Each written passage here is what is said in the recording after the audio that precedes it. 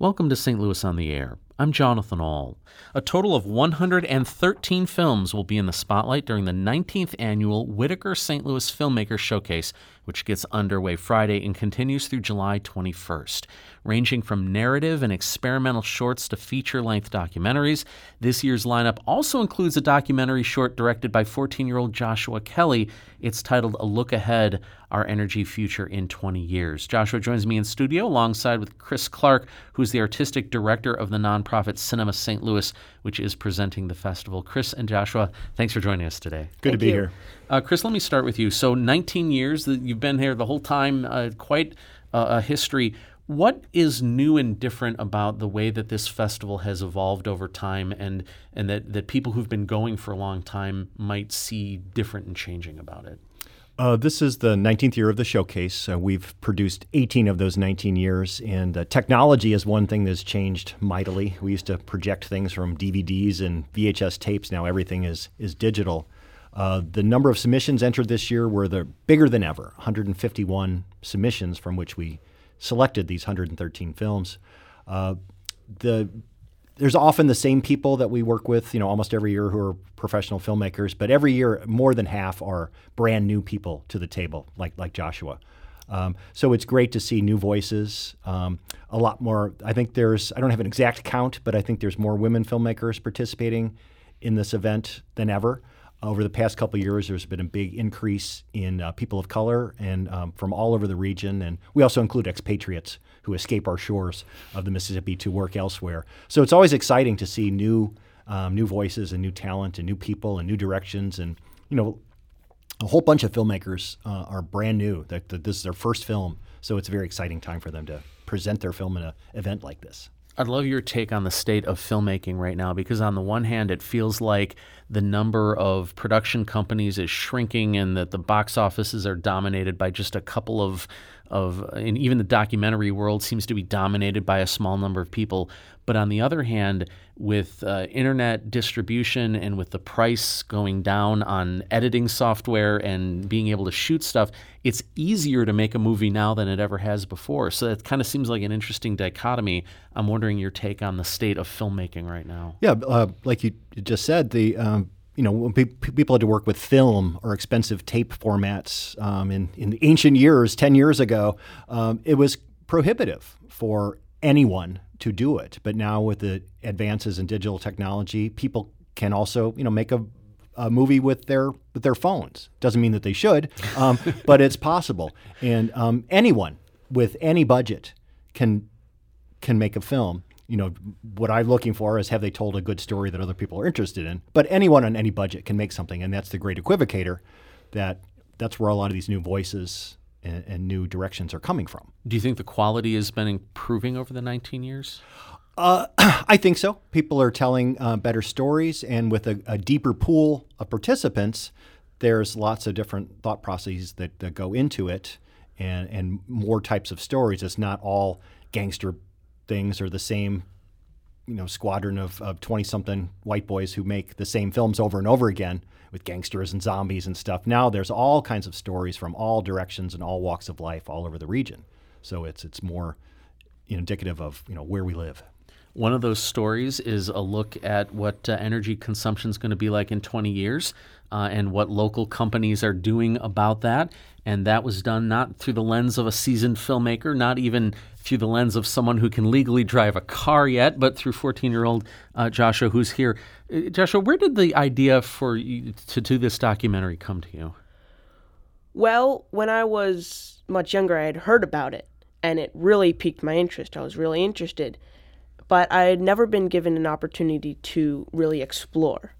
But then when I was finishing 8th grade, at my school, the Waldorf School of St. Louis, we were asked to write in-depth paper on something that was important to us, and so along with an artistic component. And so from that, I was able to make a documentary, which I had really wanted to do since I had wanted to get into film and television. So what was the topic first, or was the medium first, or did they come together? They came together. I wanted to make a documentary, and then I thought, hey, wait a minute, I've been really interested in renewable energy. And so I just put the two of them together and decided to make a documentary on that. In your documentary, you talk with industry leaders, you talk with activists, you talk with a number of different people. Was it a challenge to get them to take you seriously? That, I'm 14, but I want to do an interview with you? Because sometimes, we're professional journalists. Some of us have been doing this for 20 years, and sometimes it's hard for us to get people to do interviews with us. What was your experience like? It was very hard because, well, it cost me my spring break. Okay. Yeah, because the only time that these people were working professionals, and the only time I could get them to sit down and talk with me was during the week. And after loads and loads of emails and phone calls, I was finally able to get them, these 5 people, during the break. And that was the only time. But it was so worth it. It was amazing to talk with them. In your documentary, you profile some things that Ameren's doing, some things that Missouri American Water's doing, a local company that's involved in making the things for more green energy. Were you surprised of what you found was going on right here in those terms? I was. I didn't, since before, when I was doing research, I had learned that, and also from one of the interviews, that Missouri is powered 81% by coal, which is a terrible fossil fuel that releases bad toxins into the air. And then when I heard from Ameren, especially Ameren, that they're really making an effort to make it better. They tore down their O'Fallon plant and completely replaced it with the solar plant, about over 18,000 solar panels. And it was really nice to see that they were also helping other businesses like Missouri American Water. A big reason that Missouri American Water decided to put in solar panels was because of Ameren's rebate plan. And so not only was Ameren helping itself, it was helping other businesses too. Let's hear a little bit of the documentary that Joshua did. It's clear the direction of our energy future is being fought mostly in Washington, but it's not really the politicians doing the fighting. Their goals are based on representing their constituents, money, or re-election. This contest is really between 2 competing industries, one group trying to grow and the other trying to stay.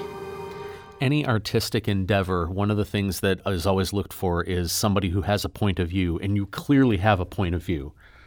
How does it feel to use this medium of documentary film to try to get that point of view across? Well, what exactly point of view? Well, I mean, I think that you, in watching the documentary, clearly you think there's a major problem, Yes. and that there's some work to go to fix it, but not enough. And that seems to be a very distinct point of view, especially for someone who's 14. Yes, there is a problem and it does need fixing, but there is actually effort being done. As I said before, Ameren is putting in effort. And also in later research that I made, in April of this year, renewable energy was able to output more energy than coal for the first time. And this is not just Missouri, it's everywhere. And so we really are moving forward, and it really is good. Who is your audience, and what do you hope those people will get out of watching your documentary? I believe that my audience is to really almost to anyone. That it may just spark an interest or inspiration, that they may want to maybe change a little something, and maybe put a little more effort in this. But I think even though I did make the documentary, things have actually already been happening. It has been brought to the attention since the World Health Organization estimates that over 4 million people a year die from causes directly related to pollution. And so 4 million people, that's the entire population of the eastern half of Missouri. So in 1 year, they're all gone. And that has really been brought to to the attention of many people, and so the effort is being made, and it's really good, and it does make me happy. I'm really interested in some of the nuts and bolts of this. Like, did you have a specific budget for this film, and where does a 14-year-old get the money to bankroll a documentary project? Well, it didn't really take much, just besides our effort. When you say our, who? Oh, so yeah, the people, I couldn't have really done it without 3 people. My dad, my brother Lucas, and our good friend Bob Clark. Now, my brother Lucas, bless him, he is 12 years old, and I would say that probably one of the best sound people here in St. Louis. He did all of the sound. It was all him. Let's get his resume, guys, back there. If we got a sound guy, I know there's child labor laws, but let's try. Anyway, go on, Joshua. But yeah, I really couldn't have done it. And even though it was a lot of work, and he could have just said, I don't want to do this. This is way beyond me. He stuck with me all of the way. And I love him for that. Now, the 20, it was 20 some odd minutes, I think. That's a little bit long for what people tend to think is a short film, and it's a little bit short for a documentary. So did you just kind of organically try to make it as long as you wanted it to be? It was kind of funny because originally we were shooting for about 8 to 10 minutes because we had no idea how long the people that we were interviewing would want to sit down and talk with us. Maybe it'd be 5 minutes, 10 minutes. And so we really didn't know how much we were going to get out of them. And it ended up being around 20 minutes because each interview took around 20 minutes, 20 to 30 minutes. And I was really surprised that they were able to sit down and talk with the nervous wreck of a 14-year-old. If this is a nervous wreck, I think you're doing just fine. Don't worry about it. So, Chris, does Cinema St. Louis have specific efforts around supporting young local filmmakers like Joshua?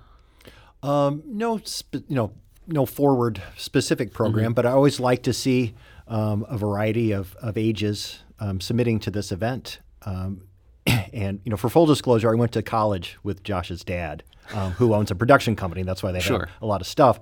And so I was going to be really embarrassed if I didn't like this which is long, a 20-minute documentary by a well-meaning 8th grader. I'm like, oh boy, this is going to be rocky. But I was so very surprised and glad to be wrong that it was such a pristine and well-made production. Where if it was just made by any other 8th grader, it might have been well-meaning, but not proficient enough and not eligible for the event. So it's great. We've had participants as young as 4th graders who made a film about manners from some city public school a number of years ago. So that's always great. We're focusing a lot on Joshua's work here, but what else are the other surprises? Now, with 113 films, it might be difficult to pick, a favorite or, something that's really notable. But what other films that'll be in the festival you think may be something that's different, that was a surprise and is something that you really like to see? Another first-time filmmaker is a documentary called Road to the Pros about the local boxing scene. And we'll be talking about that one tomorrow. Oh, yeah, Earl. Earl's a very nice guy. I haven't met him yet, but it turns out that even though I don't know him, I've been to I was on city swim team when I was a kid, so I've been to a bunch of those gyms before, and he and I actually know a lot of the same people. So there, because it's St. Louis, there's always connections back and forth, and it was a really well-made and informative look at the boxing scene. There are lots of films by women this year, lots of film by people of color, and lots of films by people of all ages.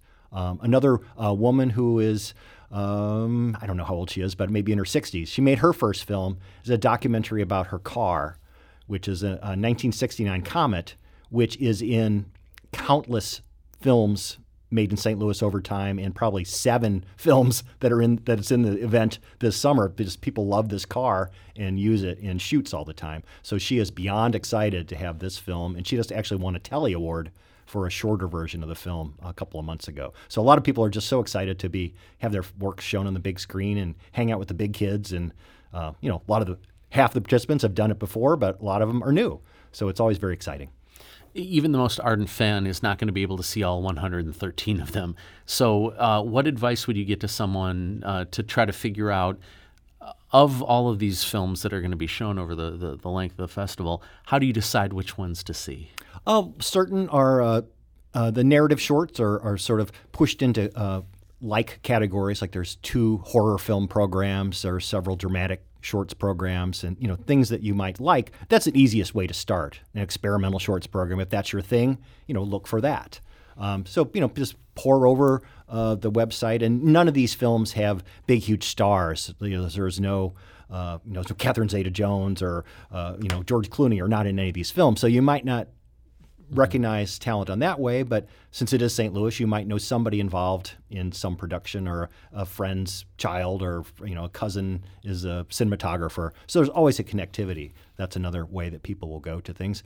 Just subjects that you like. But I want to say that if you took a chance randomly on any single program, any attendee would be just super impressed at the level of quality of these films. When you think local films or student films, you might think, they might be kind of rocky or kind of cheesy, but they are not. And that's why these 113 films were picked, because I think they could stand toe-to-toe with any film or any filmmaker anywhere.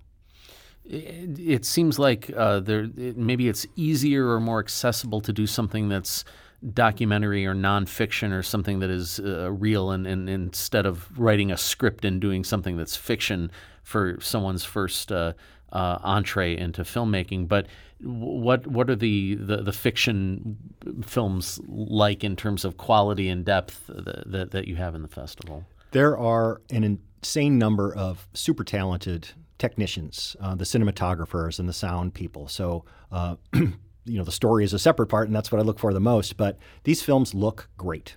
The sound is good, the pictures are good. So there's a lot of really professional, talented people working on these stories. And yes, of course, it'd be easier to do a documentary, but the people that have made these fiction films, have really done some well-crafted work.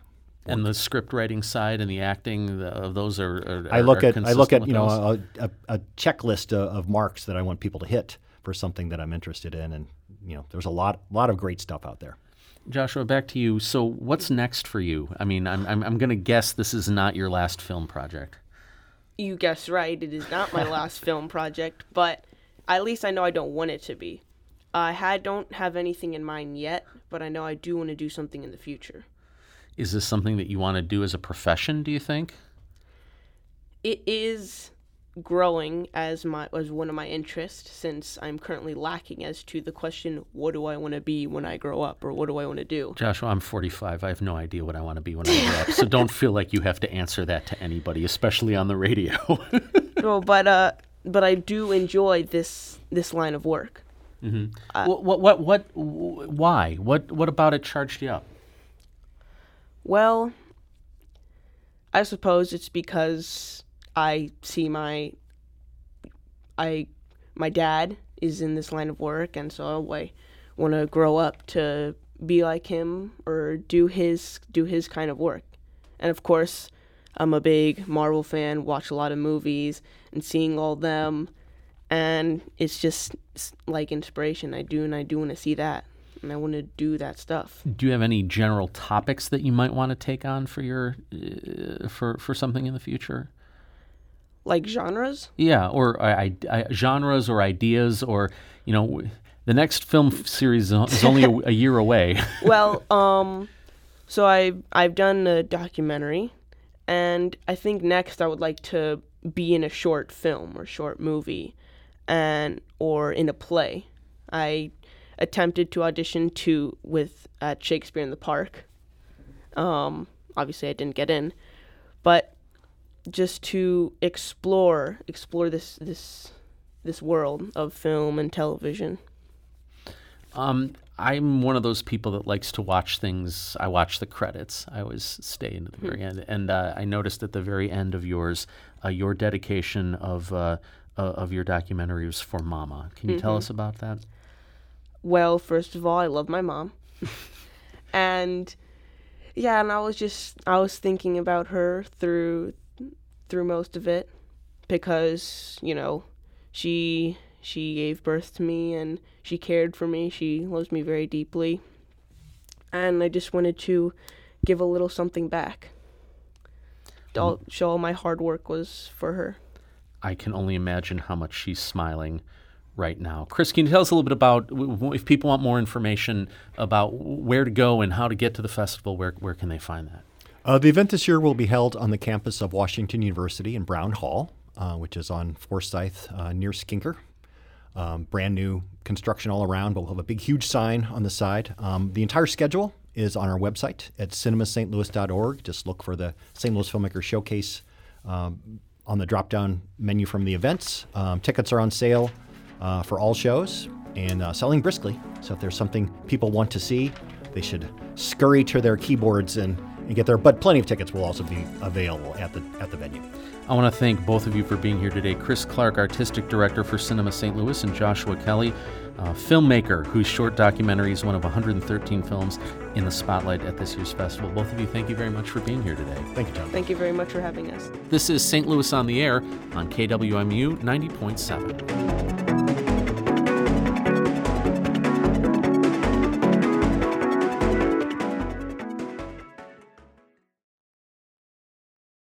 Support comes from the Missouri Forest Products Association, providing more than 41,000 jobs in the production of wood pallets, railroad ties, white oak barrels, hardwood floors, and more. Details at choosewood.com.